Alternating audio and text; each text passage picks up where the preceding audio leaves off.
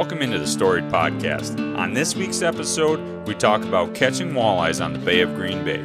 We have two guests in Zack, Ansell, and Adam Wahl on to tell a story on how their tradition of catching walleyes on the bay was formed. They share the secrets and how to enjoy the early spring bite of walleye.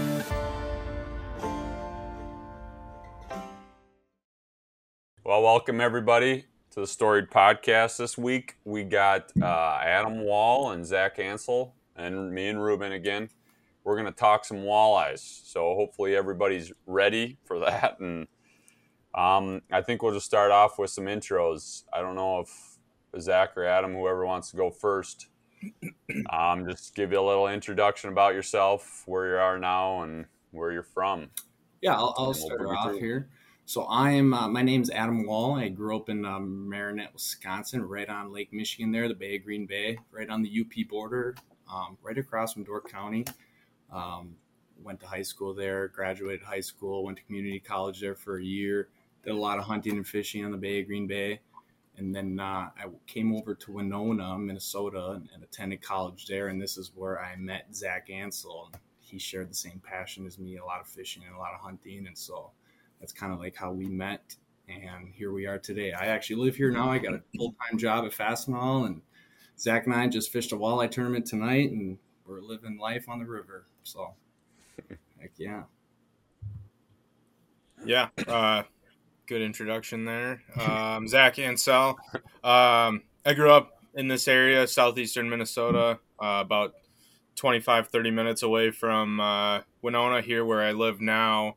Actually, I grew up in the same town that Ryan lives in now, and spent a lot of time, like Adam said there, fishing and hunting. And I've spent most of my life fishing the river, the Mississippi River, pools 6 and 5A, and all up and down. So walleye fishing is kind of in my blood, and along with deer hunting and waterfowl hunting. So kind of, makes everything connect pretty well with Adam here and you two as well. So What were you guys first? Were you more of a fisherman or hunters? I'd say I'm still, my priority is duck hunting. I think that is my number one hobby still, but walleye has to be second. I love catching, shooting greenheads is my number one, but catching beautiful walleyes, that's gotta be number two. So, and that's why I originally moved over here, because my buddy brought me over here the first season. He's like, "Yeah, you want to come over here and try duck hunting?" I'm like, "You know what? Sure.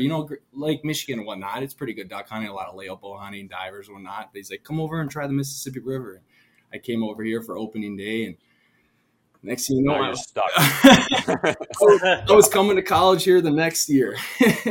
Yeah. So, yeah, I'd say duck hunting, though, is my number one, but walleye is right up there, catching walleyes. Cool. Yeah, I'd say kind of a little different. I would say fishing was kind of the thing that started everything off. I would go fishing with my dad as a young kid, and that was kind of how I got started. And then as I got a little bit older, hunting and specifically whitetail hunting and a little bit of duck hunting here and there. And then once I got to college, it was a lot more duck hunting and deer hunting. And then the walleye fishing kind of took a little bit of a back burner, but now that I live in Winona here, right next to the river, the walleye fishing is kind of, the fires, I guess, reignited over the last 5-6 years, and kind of just got the bug. And I would say walleye fishing probably is the top of everything, but close second for deer hunting and waterfowl as well. So, Zack, did you start on trout down here? Is that the first time like you went fishing? Was honestly, I would say no.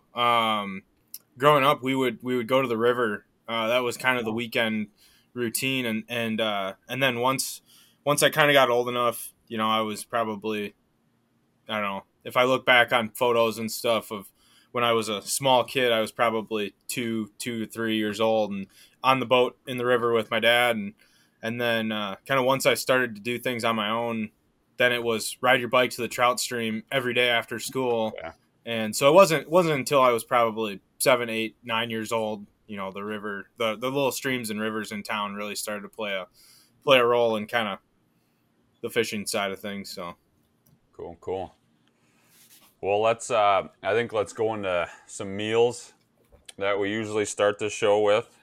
We'll go with our wild game meals, and I think me and Ruben will go first. And I don't know. I'll let you guys can share like both maybe the best way you guys prepare walleye or something like that, right? Yep. Or maybe a pickled fish recipe. Yeah, right. But yeah, Ruben, you can take her off.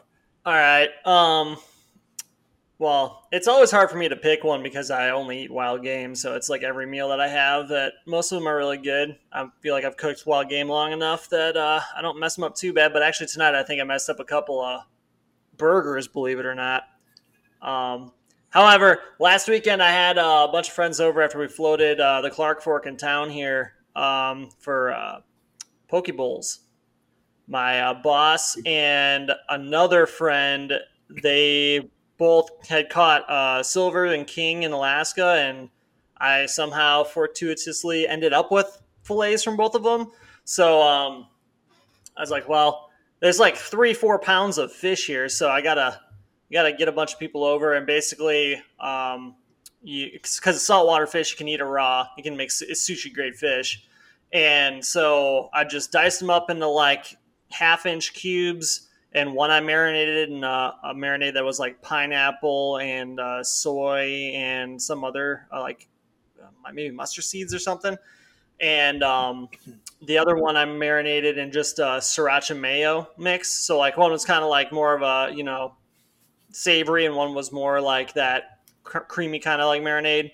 And then, we just made jasmine rice, chopped up some avocado, some mango, did a little quick pickled onion shavings and carrot shavings, like just little apple cider vinegar and water combo. Heat it up, throw it in the fridge when it's hot, and let it sit for an hour.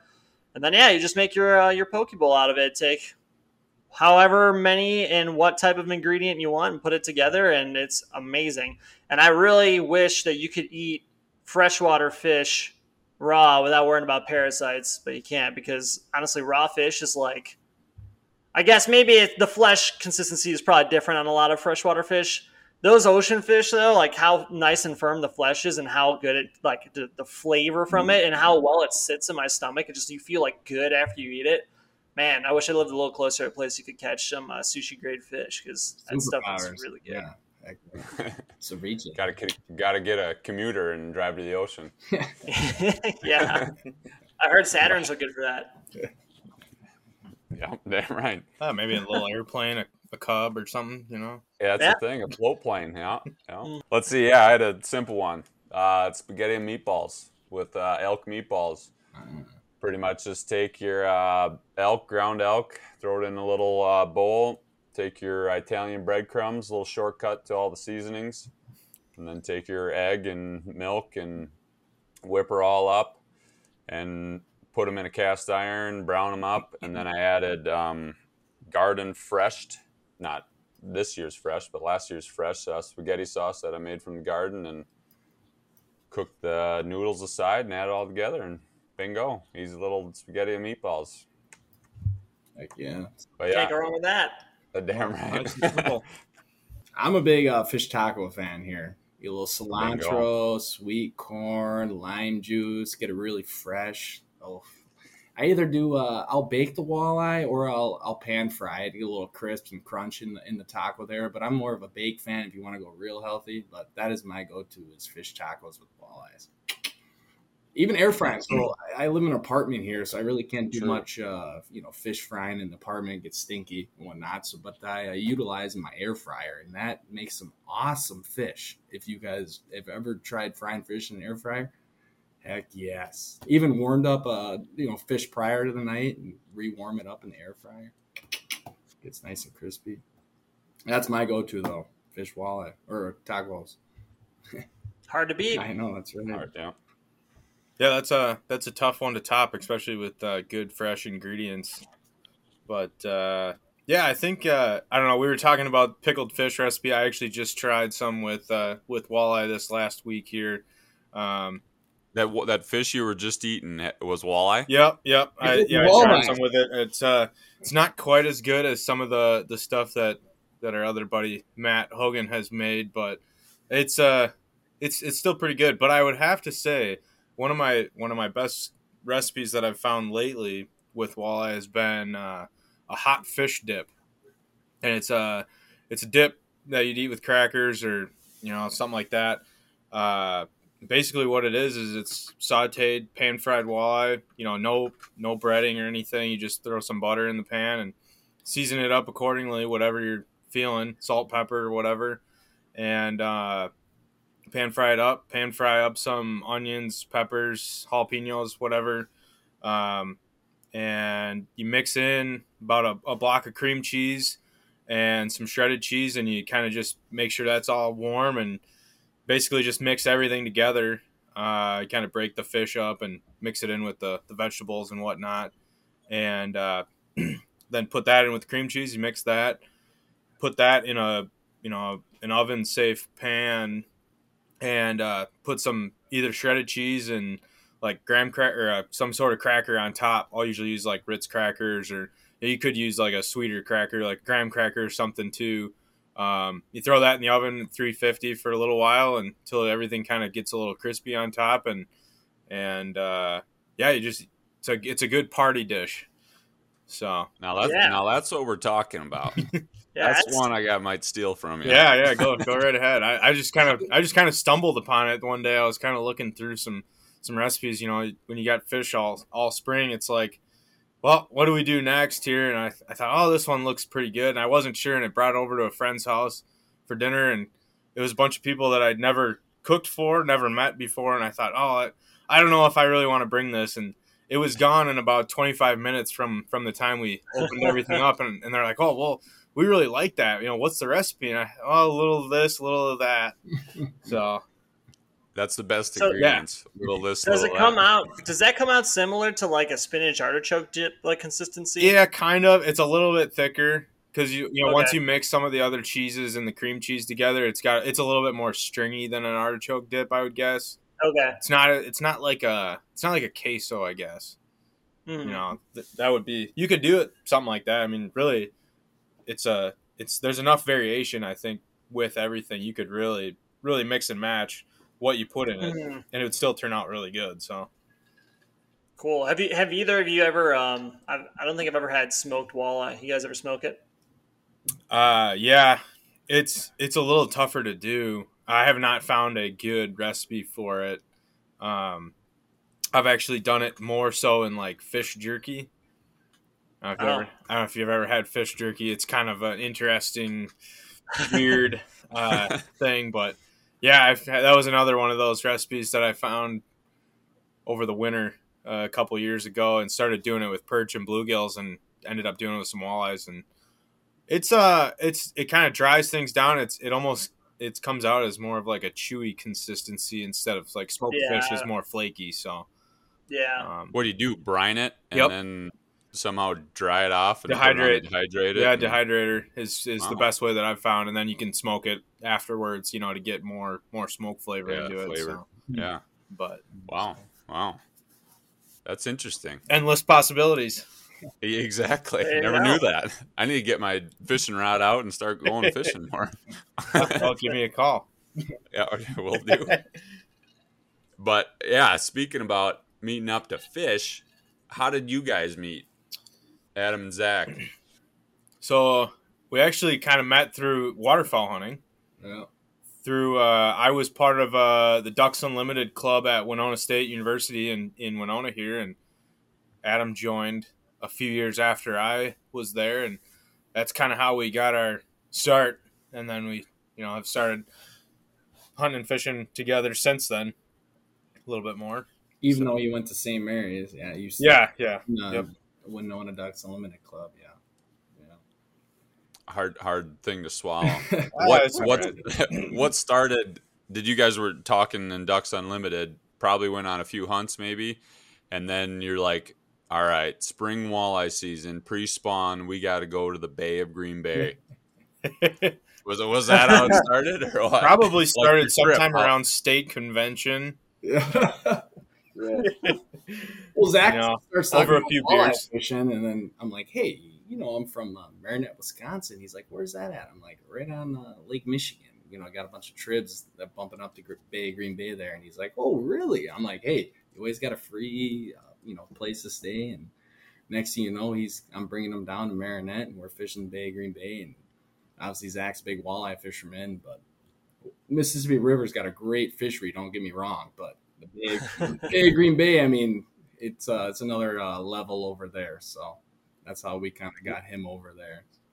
Would you say, I mean, that pre-spawn phase, instead of going to the river, kind of fighting maybe some competition, it would be better for you guys to go out that way? It's a better chance to catch multiple fish around that 28 to 30 inch range? Yeah, I'd say so. Yeah. What do you guys think? Not to plug it too much. Yeah, I mean, I would say that the Mississippi River has got a lot less competition just in general with people. Okay. I think now, the Green Bay thing has become very publicized through social media and other media outlets, and I think it's crowded. So I think in terms of pressure wise, I think the river is still better to get away from pressure, unless you're talking about going to Pool 4 Red Wing area. So, yeah. But in terms of quality, your quantity of quality is definitely Green Bay. Yeah. The Fox River kicks out more 28 to 30 inch fish than anywhere, in the springtime that you can fish. Yeah. I'm sure. I mean, I'm sure the numbers would support that. I don't know the scientific numbers on that, but that would be my guess. Yeah, we should touch on that quick before rolling into like what you're going to fish for. Is a lot of people that maybe aren't from the upper Midwest, is not specifically from eastern Wisconsin. There's different regulations on like these fisheries. So inland Wisconsin, when you're going there, you're not allowed to target walleyes, right? Correct. Yep. But on the Mississippi, there's no close season on them, is there? No, that's so border water between Minnesota, Wisconsin, and I believe Iowa, Wisconsin, as well as Illinois and Wisconsin, or Illinois and Iowa. You're allowed to fish border waters all year.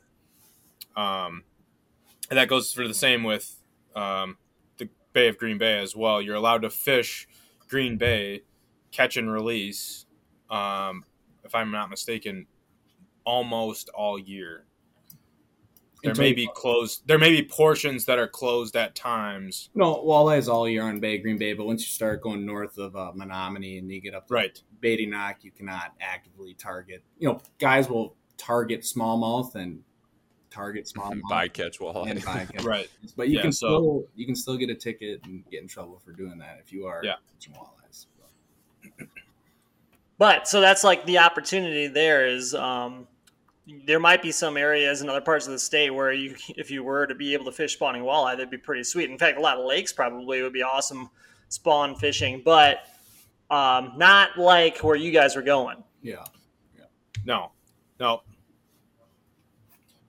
So so you were from there. How was Matt involved in all of this, or were you guys going up there on your own accord?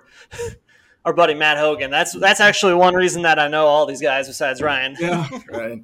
Yeah, same I think Matt kind of falls into the same, friend group as all of us. We're kind of all the same group of guys, and so, obviously Matt likes to walleye fish just as much as anybody else in our friend group. So, kind of just worked out that the four of us, myself, Adam, Matt, and then our other buddy Dakota, have just kind of made it to be an annual trip up there to go fish. It just kind of worked out with jobs and time off, and just works out the way it does. So what year was the first year y'all decided to go up there? Ooh, it would have been 20. So it would have been 3 years ago. So it would have been 2020. Yeah. And if you guys have been making it an annual event, you must have had a pretty good first trip. Yeah, our first trip, we really got into the post-spawn. We never really experienced the pre-spawn, what we've been kind of used to, and that's where you catch your you catch less fish, but the quality of fish, I mean, you're catching your trophy, 9 to, potentially 12, 13 pounders. We caught the tail end of it. We were, trolling husky jerks late one night. Everybody left the river, and I was with Matt, and we were trolling husky jerks, and we just post-spawn fish they like to eat. As soon as they dump their eggs, they're eating. As soon as they're dumping their eggs, and Matt and I and Zack, and he was fishing with our buddy Langer, and we got into them real good. And we're all like, what if we come back next year and do this when they're pre-spawn? And so it's kind of now turned into a annual event. How we kind of target more pre-spawn fish because of a little more fun catching those 9 to 12 pounders. But I think that's what. Yeah, why don't we do you guys want to like kind of go through that first trip where you guys hit pre-spawn or post-spawn more, and then like what was working for you then, and then kind of like how you adjusted for the second trip because you wanted to catch those more pre-spawn fish, and be free to add any fun drinking stories of Matt being lightweight along the way. All right. Exactly. I think to go off of that a little bit, we really haven't gone up real early for the all pre-spawn fish. We've tried to time it to where we're like right about the point where either the fish are just getting ready to dump their eggs and spawn to, the first trip we were a little bit late. The river warmed up a little, the river's warmed up a little bit quicker that year. And, we've kind of timed it around that same time period just in terms of time off that we have and, when it works out for everybody to go. So I would say that we're not really necessarily targeting a time period in general, the post-spawn, pre-spawn. It just kind of works out that it's been a little different every year. Yeah. So you guys got everybody together. How far is it, by the way, from to drive up there? Oh, 5. Around 5 hours. Yeah. So and you guys are rolling in separate rigs? Yeah. We target to go like Easter weekend, but obviously every year is different. The water could be, 36 degrees Easter weekend, or it could be 48 degrees. So that's why we're kind of talking about post and pre. You can't really judge it in that way, but we aim for Easter weekend every year, and kind of just whatever's happening, we're going to catch fish regardless. So, but yeah, gotcha. A 5-hour drive, just straight east. Yeah. So, Wahl, do you have you got a boat then in Winona? Yeah. So actually, I have a surface drive mud boat, duck hunting boat that I'll transform into more of a fishing boat. I'll put a Terova and Garmin GPS on it, and that's what I'll fish out of. But we'll mainly fish out of Matt and Zach's boat. They got a little more electronics going on. They got an outboard. We can handle a little bigger water out in the bay. But if it's anything inland and we're fishing upper river towards more dams, you can get out of the wind. There's not much waves. And my boat does just fine. But yeah, so it's 4 of you guys. Yeah. So you're taking 2 rigs and 2 boats? Yep. And was it Zach? Was that yours and then Matt's, or did you take your mud motor up there? Yeah. So the first year I actually took my dad's boat, and then Matt took his, and then What's your dad's boat? What's my dad's boat? He's got a 175 Navigator Alumacraft with a tiller. Okay. So 17.5-foot boat. Nothing crazy big, but big enough to where I feel comfortable out there, not getting overmatched too often. And then last year we just went up. It was just the 3 of us, so we did just take Matt's boat and fished out of his boat. And then this past season, I took my boat, and then Matt took his boat. So and Matt's boat is Sea Nymph. Is that a 17.5-foot boat too? I think it's 16 foot. Okay, it's a little shorter. Yep. And he's running. And he's got, what does he have on there? And does he have a 60 Johnson? He's running a Johnson. 40? 40, yeah. Gotcha. Yep. Those motors are getting harder to work on because they stopped manufacturing. Yeah, it's a little tough right now, but enough about the boats. Let's hear about the fishing. yeah. The boats are an important part. Well, you gotta have the boats before you can go fishing. So That's true. That's true. Yeah. Unless you want to be fist fighting people on the shoreline there. well, that does Trips. happen. That's the thing. The first year we went up, we figured, we were going to fish half the time from shore and half the time in the boat, and we just ended up just fishing from the boat because there was too many people on shore. So describe that real quickly to people who don't know anything about this. This is walleye wars at its finest, right? combat fishing for walleyes. What I Combat describe it. fishing. It's combat fishing. So you think of see videos of Alaska fishing the salmon and they're whether they're snagging or whatever they're doing, like shoulder. That is where I grew up. That it's like a tradition. You get the people where they don't fish out of the 360 days out of the year, but those 4 days during when the walleyes are spawning, everybody is shoulder to shoulder on the shoreline catching fish. So, Wall, you participated at a young age in I did. combat fishing. I mean, before I had a boat, that's all I did. I put my backpack on and ride my bike down to the dam and, lose about 15 lures to every fish you catch. But it was how I kind of got started with the walleye there. That's funny. There's nothing better than standing shoulder to shoulder, whipping around number 12 and number 14 husky jerks with 3 sets of treble hooks on them in the dark. You don't know what you're going to. You're ready to get your ear pierced. You don't know what you're going to catch in that river either. It could be steelhead, trout. So, what were your guys' tactics you kind of used out there when you rolled up? You I don't know if you left work right after work. You tried to get there, and were you guys fishing? You mentioned at night and stuff, and I think we first started out slinging jigs, didn't we, with plastics, and then I think that first trip we went there with really no knowledge of what was going on, other than what you could, there's always something out there on YouTube or the internet that'll give you some sort of way to go on. But I mean, everything that we knew from the river, coming from the Mississippi River, we thought, okay, we're gonna go pitch jigs and maybe cast some ripping wraps on current seams. And we got up there. We left Winona probably, I don't know, between noon and 2:00 that afternoon, and just drove straight to the boat ramp and started fishing. We probably fished 2.5, 3 hours, never had a bite, and caught maybe ended up catching maybe 1 or 2 fish on jigs after a while, but realized it wasn't going. That bite was not going, and we thought, wow, we're a little overmatched here. We don't know what to do now.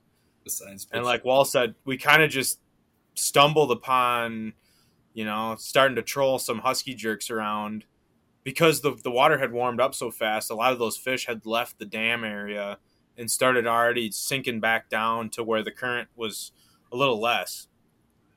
And so we just started trolling current seams kind of in the tribs and started catching fish, pulling husky jerks, which, you see it all the time now. You can watch countless YouTube videos of guys trolling husky jerks all over the place now.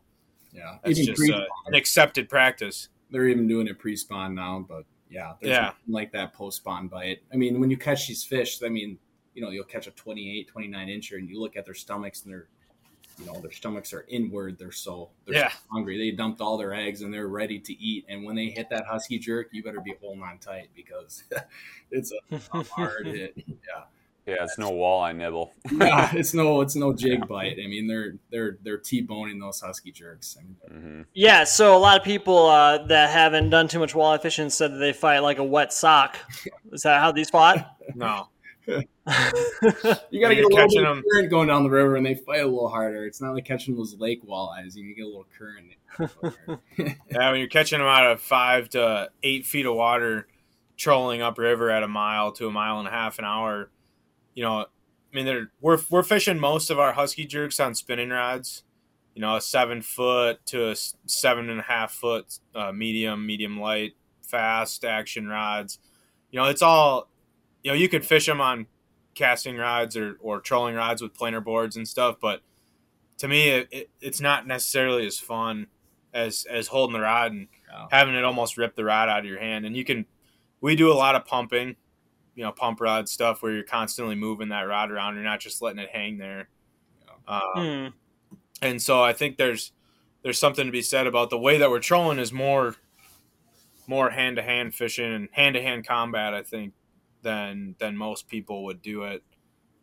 There's a lot of guys that pull planer boards and 6 rod setups, 8 rod setups, and whatever.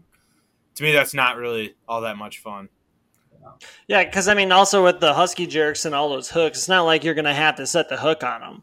No, like when the night they're on. No, not really. I mean, yeah, there's times where they'll nip at the back hook, but I think a lot of it's mostly they hook themselves when you're trolling. There's a lot of we call it side swiping. They'll come in and bam, they'll hit it and they won't get hooked, and that's why that, like you were saying, that pause. You jerk it forward and you let it drift back with the current. And a lot of time when you pause there and let it drift back, that's when they really eat it. And that's what we found a lot of success on. And that's something you can't really do when you're trolling. Yeah, you got 3-point planer boards on the right, 3 pointers on the left, and you just watch the planer boards. You don't feel that actual thump, and that is what is awesome. Yeah, the thump. Yeah. Jerk. Now you guys were was that the first trip? I remember seeing Snapchats from you guys on these trips. I don't know if it was the first one or all of them. Do you fish through the night on them? So this is our little secret here. This is a little secret.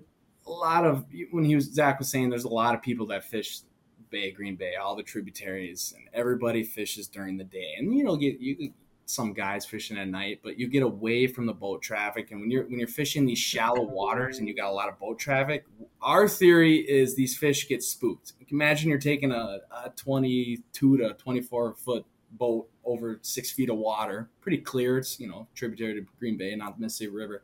It spooks a lot of those fish. That's what we think. So a lot of this boat traffic will leave out of these river and tributary systems, and then we'll come in there at night when there's not much boat traffic, and then we'll troll these husky jerks. And that is, you don't have to run these planer boards, getting them away from the boat. You can just hand line them right behind the motor, and that's pretty good there. Yeah. Well, walleyes, I mean, they're also doing their actives. Like, obviously, they're in there the whole time for spawn, staging, and all that kind of stuff. They're actively spawning at night, too, the spawning congregations. So that could also maybe play into it, depending on if you're actually on the substrate that they're going to spawn on. Yeah. I would say, for the most part, where we end up fishing them, a lot of times are staging areas, not necessarily where the fish are spawning and running up to spawn.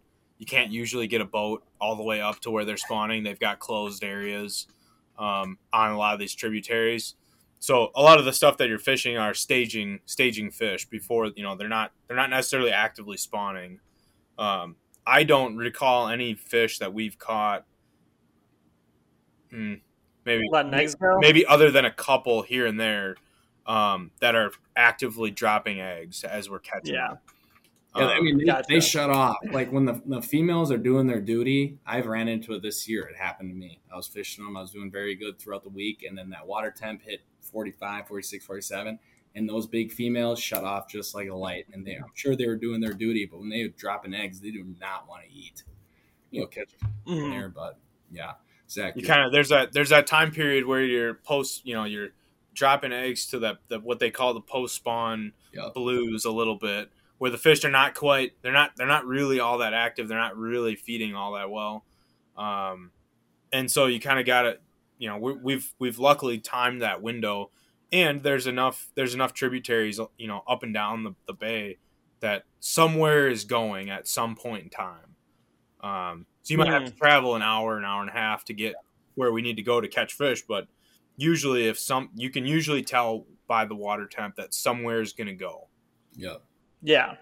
And that can be affected by a lot of things, right? I mean, like the aspect of the river, the depth of the river, what tributaries it has, if it's cooler or warmer. Yep.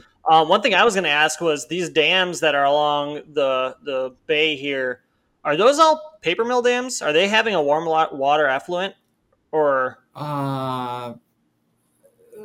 yeah, I would say a majority of them. I say 50-50. A lot of yeah. So like, do those males like get up in there and like hang on that warm water effluent? I mean, the males will come in very early. So like when people are still ice fishing, so guys will fish these mouth of these tribs ice fishing. Basically, when you could almost fall through the ice. I mean, the ice is melting, and a lot of these fish will come in from the bay and they'll start staging on these mouths of these tribs. So a lot of guys will go out there and they'll ice fish them, and they'll do very good, but the ice is not very safe. And so a lot of those males stage there, they'll move up, and then the females will move in, and then, you can ice fish them. But Yeah. No. Is there a way past these dams for the walleye, or are they going to stop? Like, are there any fish ladders or any type of thing like that? Either on the Menominee River, there is a fish ladder. I think it's more for the sturgeon. And I guess the brown trout. They really don't lift brown trout up, but more for the sturgeon. They'll try and continue them upstream. But walleyes wise, they'll normally stop there and then do their duty and head back out, which is, I don't know. Majority of the dams are probably a quarter mile to 3/4 of a mile up the trib. I think that's good average distance from. Yeah. Gotcha. So, you fishing both the lake and the tribs at night, or one or the other, or? I got a boat, so Zach, you take it away on how you attack them from out in the bay versus the actual river system. So 2 boats, 2 different styles of fishing. I'm a yeah, and I would say, I mean, having a mid-size V-hull fishing style boat, you can kind of get away with a little bit of both. You can fish the tributaries, but on certain days when the weather allows, you can get out and fish the big water. And the big water fishing has kind of been what I've tried to learn and figure out the last few years that we've gone up. Fishing it on days when, maybe they're not ideal because you don't have as much of a chop, because having a smaller boat is a little tougher. You got to watch the weather and know what you're getting into. But, we've gone up and so we've done both the lake and the tribs, and it's definitely a different mindset and a much different approach where I don't know how much you want me to get into the difference of them between the two, but I would say just in general the baits are probably the biggest difference what we're fishing. What's the different mindset? Yeah, what's the different mindset? Or what's your different mindset there? Oh, I mean, I would say fishing the tributaries and the rivers going into the bay, it's much more of what I would consider to be a Mississippi River mindset, and you're fishing current seams. You watch the water more than your electronics, which sets up well for us coming from the Mississippi River. I feel very confident and comfortable fishing the tributary rivers because I feel like I can read the water much better than I can read the electronics. And where the water looks like there should be fish there. That's the nice thing with, Green Bay in general, is that there's so many fish that when it looks like there should be something going on, there's usually something going on. Yeah. So yeah, setting up and fishing current seams on the main rivers off, timber and some of the channels, rock edges and whatnot. Zach, on the rivers. Zach, talk a little bit about the side scanning walleyes out on the actual bay there. Yeah. So that would be the second mindset of fishing out on the open water out on the bay. It's a big sand flat. You get out in these mouths and it's 15-foot depths out in the mouth to 8 foot in a lot of them. Is it rolling at all up and down, or just pretty much straight sand? Pretty even drops off the edge, and you don't get a lot of variation between bottom content. It's all pretty much all sand. So you got to look for, water temperature being one of them is a driving factor of finding fish.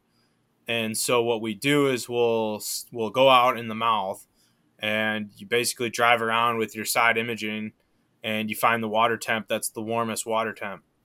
And once you find that warm water temp, it could be 0.5 of a degree warmer. It could be 0.2 of a degree warmer. But though that little difference makes all the difference sometimes. Where those fish will hang out and they just roam these flats, staging to spawn, feeding, and they just roam around kind of. And so you can mark pods of fish on the side imaging much easier than you could, just driving over the top of them, fishing in such shallow water. Being able to scan out 150 feet is huge. You don't have to drive right over the top of a pot of 10, 12, 20 plus inch walleyes. You can see them at 100 feet is usually what the max that I'll go to really be able to break down where the fish are at. So yeah, just driving around, scanning, marking fish, marking pods of fish.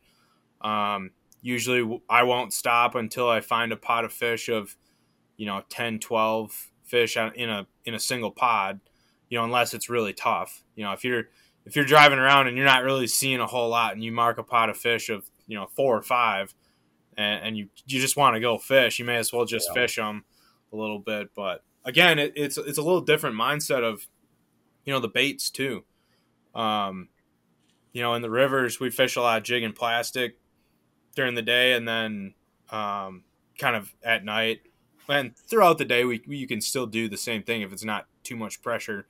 But trolling husky jerks around and doing more of the trolling style thing, whereas fishing out on the bay is a lot more casting, and you can do some trolling, planer boards. You can do a lot of that. We saw this last year when we were up there, we saw a lot more people trolling,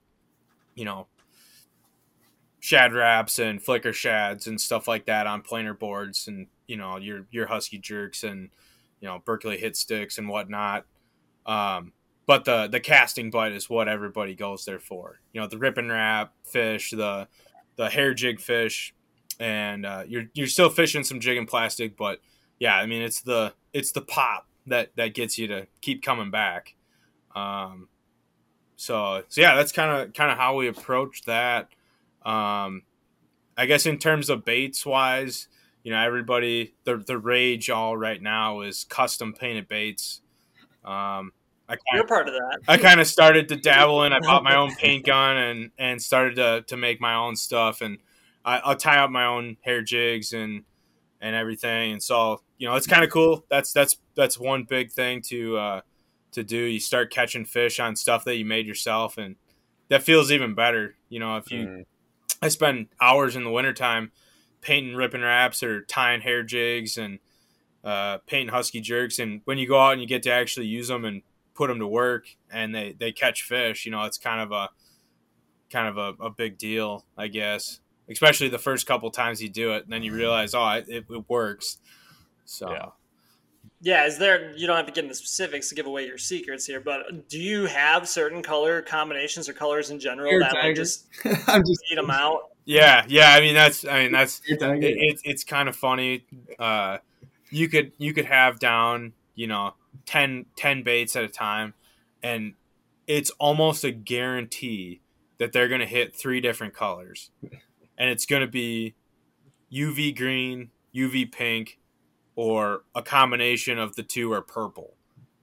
I mean, that's I mean, those 3 colors for whatever reason on Green Bay is just, they can't live without. Fire tiger, I'm telling you. I mean, yeah, anything, anything that lime green, chartreuse green, it's Green Bay for a reason. Yeah. They like that green. Yeah. I don't know. I'm surprised they didn't bite on just like green and then gold. That's it. Green. Yeah, right. Why? Well, maybe they don't like the purple for the Vikings or something like that. I don't know. No. Purple. That they've got. Purple is the special hair jig color. If you don't have purple, you may as well go home. So yeah, I don't know. It's an interesting fishery. You can catch fish on all kinds of colors and the different baits, but there definitely is something about the purple, green, and pink that that body of water just, it works well. We've got the same type of thing on the river, and it just, that's the way it is. So Wahl, what is the main forage base for these fish that you're catching then? If we're talking about bait colors, what do you think that has to do with what they're actually eating? You hear about like Bay, Green Bay, and like the whitefish and smallmouth. You're always hearing about these giant smallmouth, new records getting caught every year, and you hear about gobies all around. All these fish are eating gobies. That's what they're foraging on. For walleyes, I honestly think a lot of it is perch fry. I think they do a lot of damage on the perch fry. Don't get me wrong; they'll eat a lot of gobies. So like you think of the Bay, Green Bay. You got the East Shore, is where I'm from, and that is predominantly sandy, a little warmer water. The more south you go towards like Pensaki and in the Fox River, you got, more dirty water. It's warmer, a lot more forage based. And you go over the west side, so like the Door County side, and that's a little more clear water. It's a little colder. It's a lot of rock and zebra mussels, and that's where you get a lot of the gobies. And then you go north, the Beatty Knock, east of Escanaba, same deal there. A lot of clear, colder water. Gobies are more up there. Alewife, Schmelt. Do a lot of stocking of brown trout. I'm sure they take advantage of that too. But down by us, I mean, the fish, I've caught several tagged fish. I've caught a tagged fish from up in the Beatty Knock, from the west side, down in Pensaki. I mean, they come from everywhere and to spawn in these tribs up where I'm from. But the main forage base, I think, is anything. I mean, that fishery in the Bay of Green Bay is just amazing. There's just so much bait fish and other species that these fish prey on. But what is the max depth in the Bay of Green Bay? Probably gotta be 50. No, there's a hole south of Chamber. It's called Chambers Island. There's a hole over there that's about, I want to say 120, 115. Really? Is that deep? Wow. So, but in general, compared to the rest of Lake Michigan, it's very shallow. Yeah, I don't consider the Bay of Green Bay. Obviously, it's part of Lake Michigan, but we call it the Big Pond. So, like when we go fishing for kings and browns and steelhead. Not browns, steelhead and kings. We go on the Big Pond, so that's the other side of Sturgeon Bay, or like north of Port Washington. But where we're from, I mean, it's very shallow, very very shallow. Yeah, warm water, a lot of growth, weeds and whatnot. So it says 171 feet deep in the Bay, Green Bay. Yeah, and Lake Michigan's like 600, right? Yeah, gonna be close to 1,000. Yeah. I don't know. So let me look that up. From a fisheries standpoint, Bay of Green Bay, like you were describing, large body of water, lots of different types of species in there, and species you're not going to find like inland. Like you're not going to find gobies, you're not going to find alewives, you're not going to find a lot of that kind of stuff in inland lakes or rivers. So one of the reasons that is such a, I mean, obviously management has somewhat to do with it, but the reason that you have the quality and quantity is just because they're adfluvial walleye, so they spend the majority of their life in the lake, and then they run up in these streams to spawn, which concentrates them. Most of their life, they have all these options of good forage base, water temperatures, all that kind of stuff. And because the Bay of Green Bay is a lot more shallow than like the main lake, 920, probably a lot more. This is what? The main lake, 922 feet is Lake Michigan. Michigan's that deep? Mm-hmm. Wow. I didn't know that. Compared to 172 on the Bay of Green Bay. But I feel like you have a lot more, shallow littoral zone that gets a lot more light. So there's probably a lot more photosynthesis from the bottom up, feeding the whole food chain. Is in the main big lake. That's a lot more sterile environment, I would guess.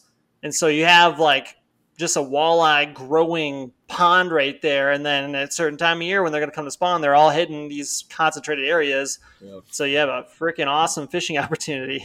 Yeah, it's like what I think of is like when these fish spawn and these fish hatch, like the fries, they'll hang around in the trips for a little bit, but they'll, as soon as they get, a little pretty big, I don't know, a foot or so, they'll head straight south to like the Pensaki, Fox River area. That is very warm, murky, dirty, water. A lot of fish are like growing up down there. It's kind of like their nursery down there. And then as they get older, they'll head more to like the west side, like Door County area. It's a little more clear water, colder, a little more bigger forage. And then the real big girls and big guys, they'll go up to the Beatty Knock, and that's just real cold, clear water, bigger forage for them. And that's when they just really excel in growth. But a lot of their younger years, they'll actually probably spend down the south part of the bay where it's warmer, more predators and whatnot. Eating invertebrates and all that, and then switch to piscivory and start eating those gobies, smelt, all that smorgasbord of fish. Yeah. Eating that pickled, the walleye, they got all sorts of stuff. I think. Yeah, but the management probably also plays into this, because even though you have that large, diverse area for them to live and grow, if you were to take the gloves off when they come into spawn, you wouldn't be having that top end like you do. And that's why you have that one fish limit during that time of year. And is that for like that entire side of the bay where you're fishing in the tribs to up to like, is it delineated by like wherever the dam is? Yeah. I think isn't it the border?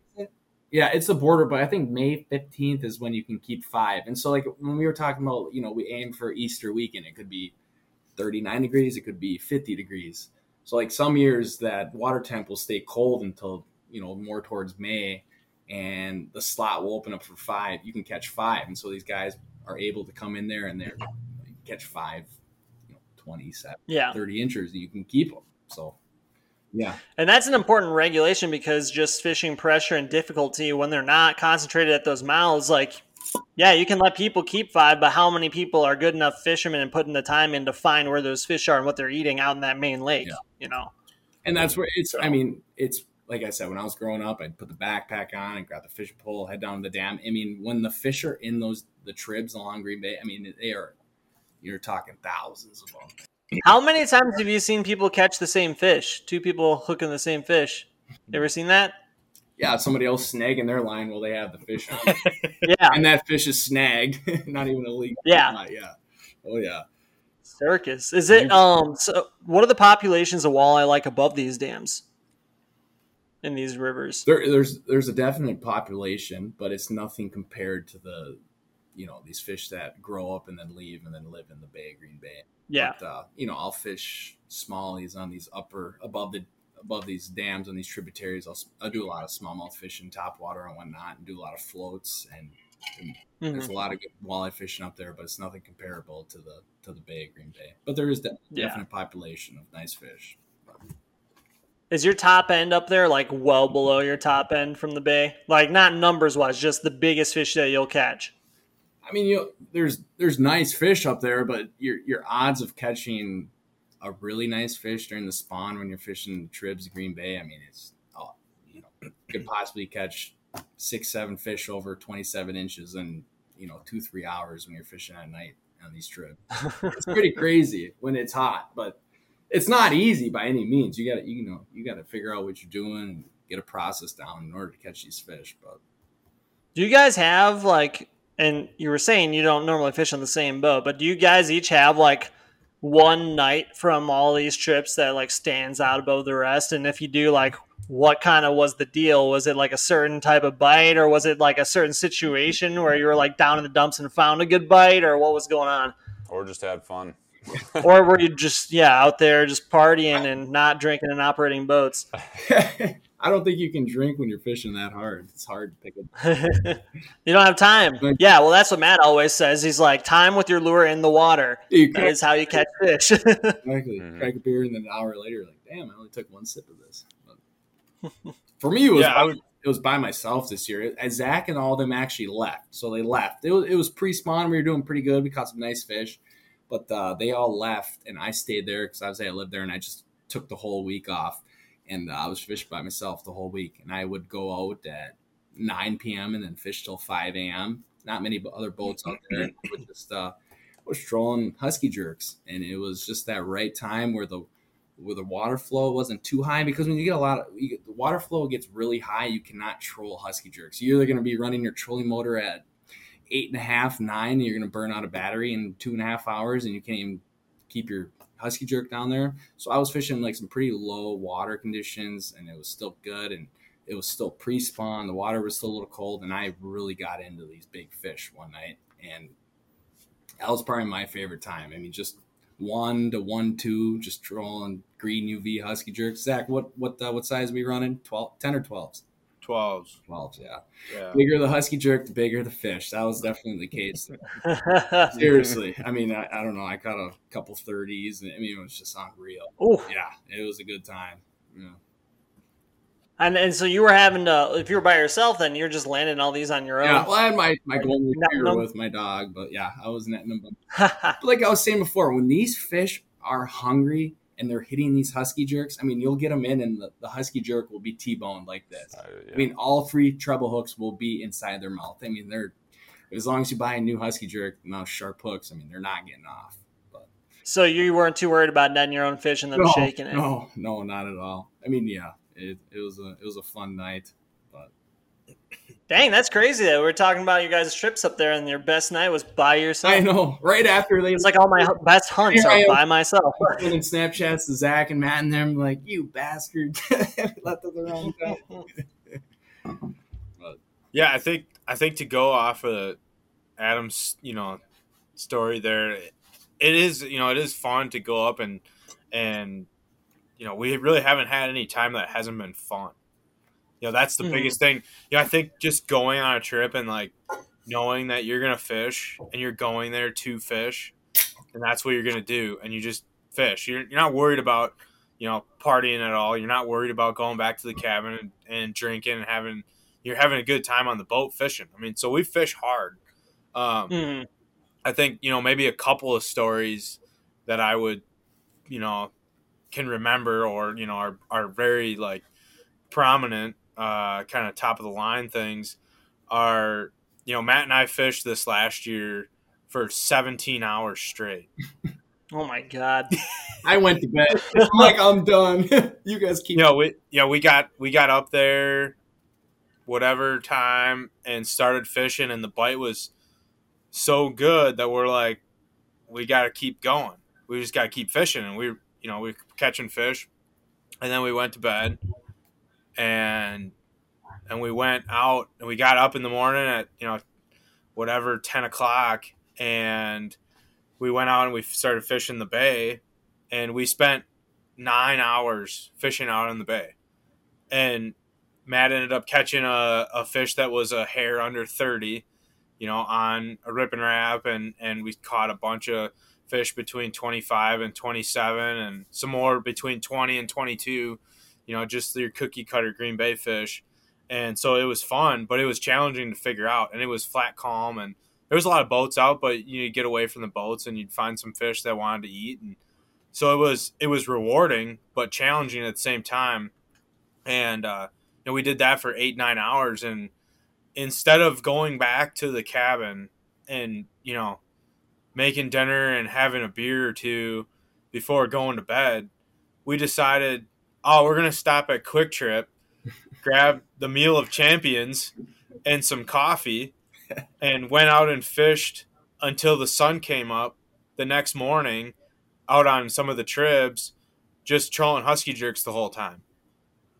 And we just fished straight through. It wasn't, there was a 30-minute window of driving from where we launched the boat at the bay to putting the boat back in on one of the tribs. And that was, that is probably the best story that I've got. And it was pretty much fish catching the whole time. There was some down times out on the bay because you hit lull periods, but it was all, it's all fun. That's the thing. It's all something to figure out. There's always a puzzle piece.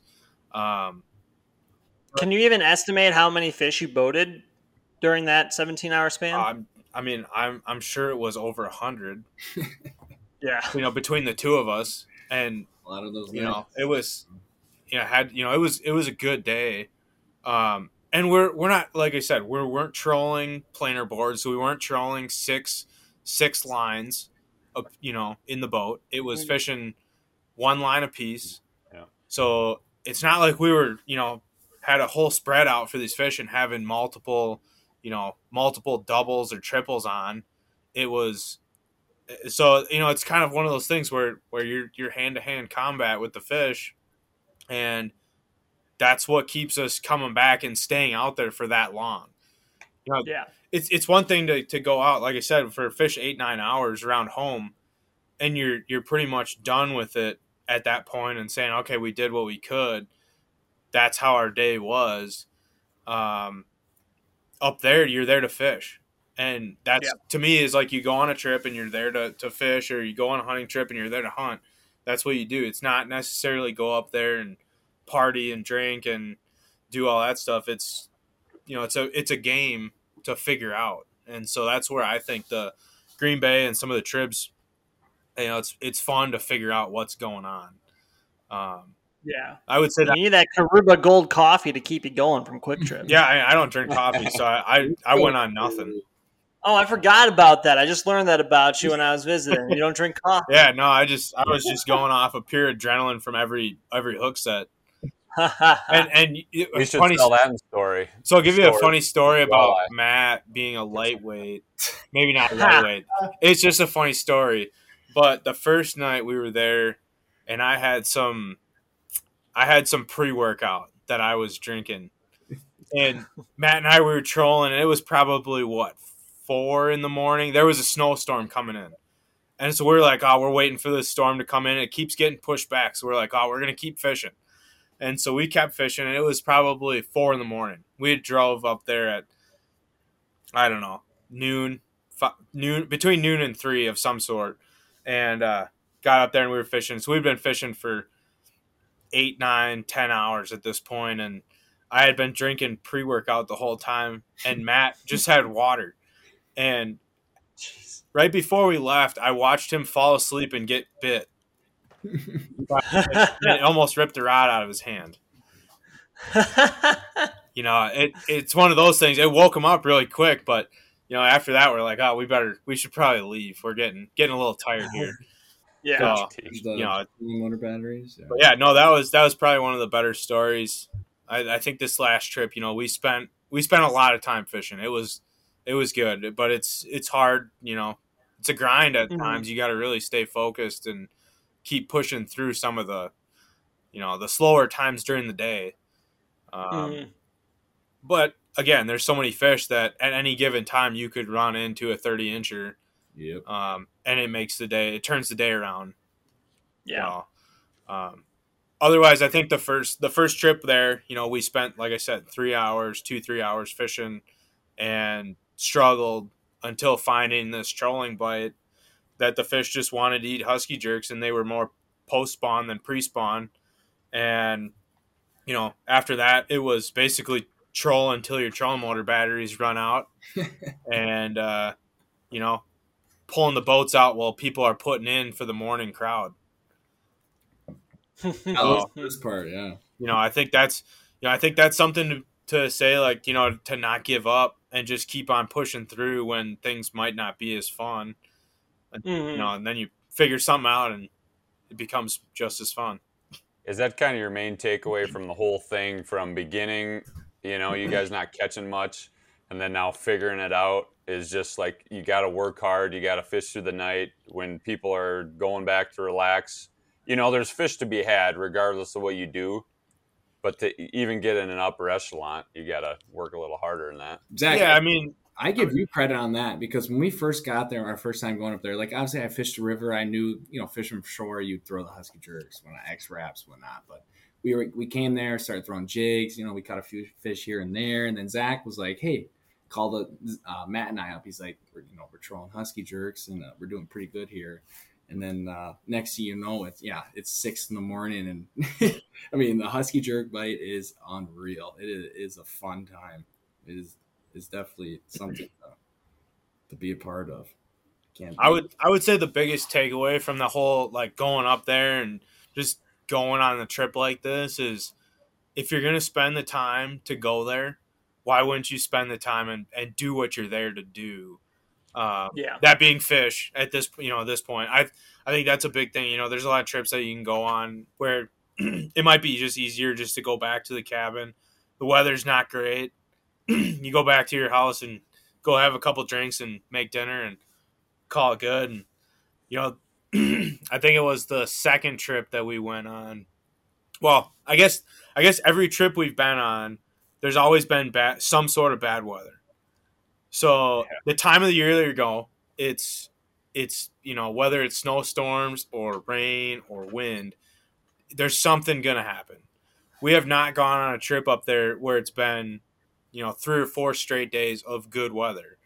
The first year we fished, 12 or 13 hours straight, because the next 2 days were 45+ mile an hour wind gusts and driving rain, where we weren't going to fish. We weren't going to fish in that because it's just impossible, not safe.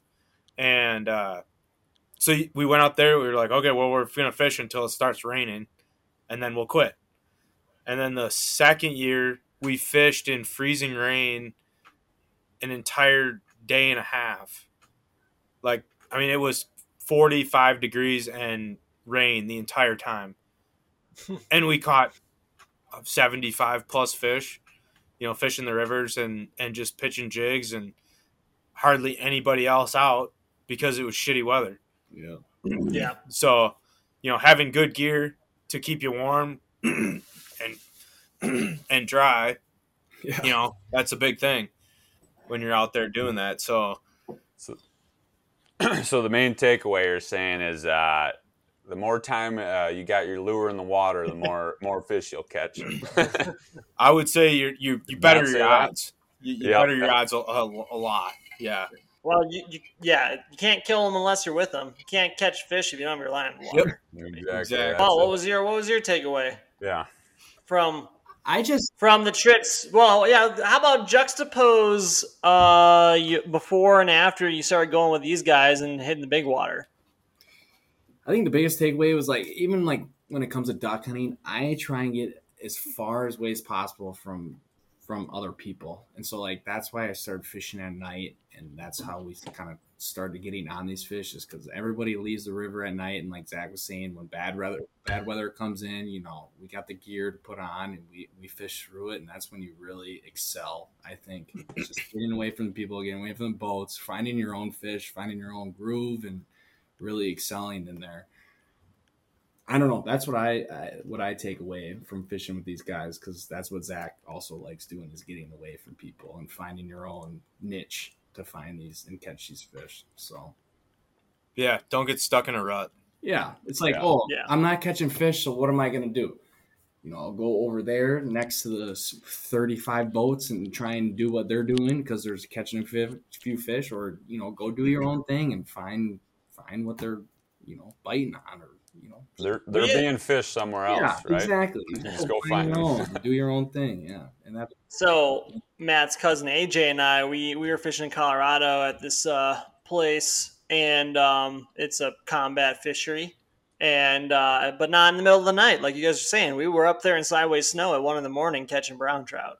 And I mean, yeah, and that the fun thing about that is that even if people probably know that you can catch a bunch of fish at night, but they're still not going to do it because people just don't want to do it. Yeah. Exactly. I mean, even though there's a lot more pressure nowadays in a lot of areas, there's still the majority of people are going to go between 9 and 5 or whatever. They need to be back for dinner. They need to do this and that. And they know they can catch fish, but they just are not going to go do it. They're just going to go back and be comfy, Yeah. So if you're willing to be a little uncomfortable, yeah.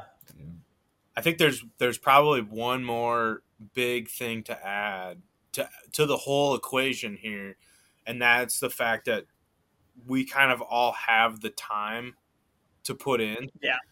No families yet. Zach just got married, so I'm a single man, so yeah. I mean, but it's on my hands here.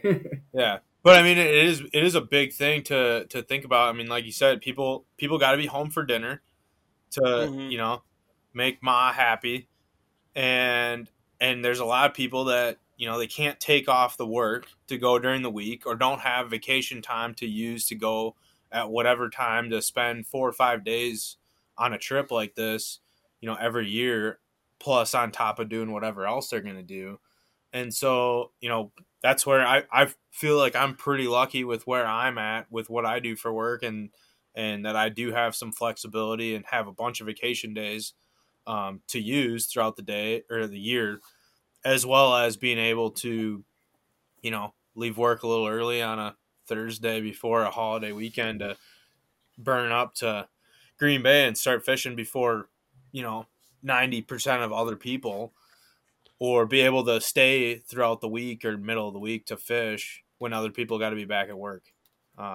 Yeah. And I think Wall, you're kind of the same way, having the time to do it is a big thing. And yeah, because you normally fail the first day. It's like we get there on the river. Yeah, we could have an awesome night, but the first 2 to 5, 6 hours, you're just like, all right, you're just, trying to figure stuff out. Like, what are the fish doing? Where are they at? What's the water temperature? How can we fish them? And then, you get into that second, third, fourth day. And by that, third, fourth day, I mean, you're on them, So it's nice to be able to have a buffer zone where you can, fish for 5, 6 days or 2, 3 days, but you figure out Yeah, what's really impressive is the people that don't have the time that still go out there and just get it done all the time. Yeah. I always tell people that when they're all like, "Oh, Ruben, you're really successful during hunting season." I'm like, "Well, the way my job is set up, I can take off a month and a half out of hunting season if I want to, you know, like I go out, like if you compare the amount of days I'm in the field versus the amount of animals I've killed, I don't know that I'm any better than a weekend warrior who's got his shit together, you know. Oh, you're right. He's probably got a higher ratio of kills per day or days to kill, you know, than I do. Yeah. But so that's the thing, is like that's impressive, but like we were saying, that's always going to control pressure somewhat, like Zach pointed out. Yeah. Agreed. I think it's one of those things where you get better. Obviously, you get better, and there's not a lot. I mean, there's probably less people every year, or less people, you know, year after year that can go out and just do things on the weekend and figure it out right away. Yeah. You know, you got to have somewhat of the time to figure it out and learn ahead of time, or you're getting some sort of local information that somebody else isn't getting, that, you know, that excels you, or, you know, accelerates the, you know, the success. Yeah. And I would say we don't really have a lot of that up, you know, when we're going up here. Obviously, you know, but I get a little bit of intel just from viewing other guys' Snapchat stories, but that's just basically. But even then, like, you don't know, like, you're not knowing very many specifics. It's a lot of just minor, you know, broad details and stuff, and you know, everybody can kind of get those. Yeah. So. Which of the 3 trips that you've been on so far would you say, just fishing wise, was the best one? This past year for me, I just hit it at the right time where these fish were pre-spawn, and they were also hungry, and that was, you know, there's nothing better than catching pre-spawn walleyes. Like I said, post-spawn is awesome. You'll catch the same size fish, but they're going to be 2.5 to 3 and 3.5 pounds lighter, but they're going to be hitting that jig and husky jerk even harder. So I don't know. This past year was probably the best for me just because I timed it up right for pre-spawn, but all the years are always fun. I mean, you catch such, you know, majority of the fish you catch are just awesome, quality, healthy fish. But I don't know. I would say it's kind of hard to go away from that first year when you figure everything out. And, you know, we ended up catching a lot of good fish that night, but in reality, we were only able to fish really a day and a half. And so the amount of time we were able to spend fishing was not nearly as much as the last 2 years that we've gone. I would also say that this last year was probably my favorite year, or the best year that I've had, thinking about it, just because we were actually able to figure out the lake bite a little bit better and go out there and have success doing what we really wanted to do, and that was cast, you know, hair jigs and ripping wraps, and, you know, catch some good fish doing that, and really having, you know, the quality of fish was much higher out there than it was for us in the river. Now, we still caught a lot of fish in the river, and it's kind of sad when you catch a 22.5 or 23-inch fish and you look at it and you say, another one of those. And the Mississippi over here, you're like a 22-incher on the Mississippi over here is like, oh my God. Yeah, I mean, anything over 20 on the river here is, you know, is something to you know, be happy with. And up there, it's like 20 to 22-inch fish that's kind of the cookie cutter size that we have found in a lot of the fishing scenarios that we've been doing. So, you know, I don't know. It's hard to say. I think every trip has its own, you know, things that you look at and say, wow, that was a great trip. But again, every trip has been a great trip. Yeah. Because again, you get to go fishing for 3 days or whatever and hang out with friends, and, you know, you're working at something that you love to do. Mm-hmm. Yeah. Hopefully you enjoyed Zack and Adam's annual spring walleye stories. And next episode, we keep it in the fishing realm and talk about some northern Wisconsin smallmouth and muskie fishing. So hopefully you guys enjoy. Follow us on Storied Podcast Official. That is Storied Podcast Official.